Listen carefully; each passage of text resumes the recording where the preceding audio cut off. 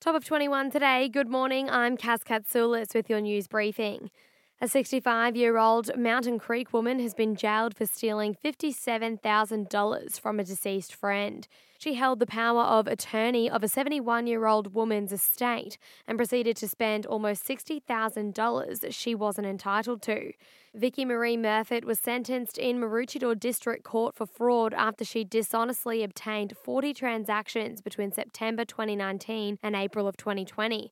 She was sentenced to 2 years and 6 months in jail and will be eligible for parole on November 6 of this year. And Night Quarter gets the green light to let music play again. Casey Barnes is set to kick off the Red Hot Country Festival with 5 stages planned to play live tunes. This comes after Queensland Health recently raided the venue and ordered the closure of its main stage due to alleged breaches of COVID-19 rules and regulations.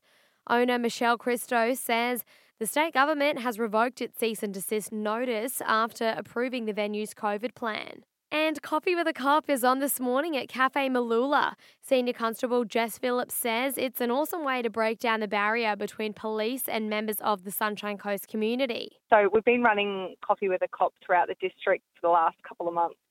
And it's a really great way for the community to come and speak with the police and be engaged with them out in the community. She says cops will be ready to listen to local issues and concerns, of course, with a cuppa in hand. Meantime, just over a day from the explosive claims about her grandfather, Bob Irwin, Bindi is taking a break from social media.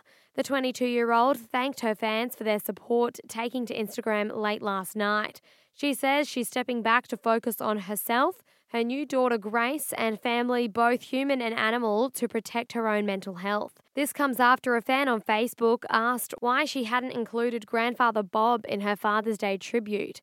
She claims he's caused her enormous pain, but other members of the famous clan have hit back at Bindi's claims, with granddaughter Bethany Wheeler calling on the lies to stop.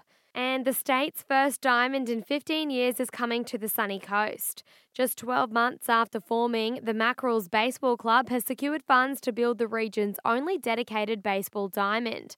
It will be built at the Maroochydore Cricket Club, and Mac's president Bill Johnston says it will enhance the way kids can develop in baseball on the coast.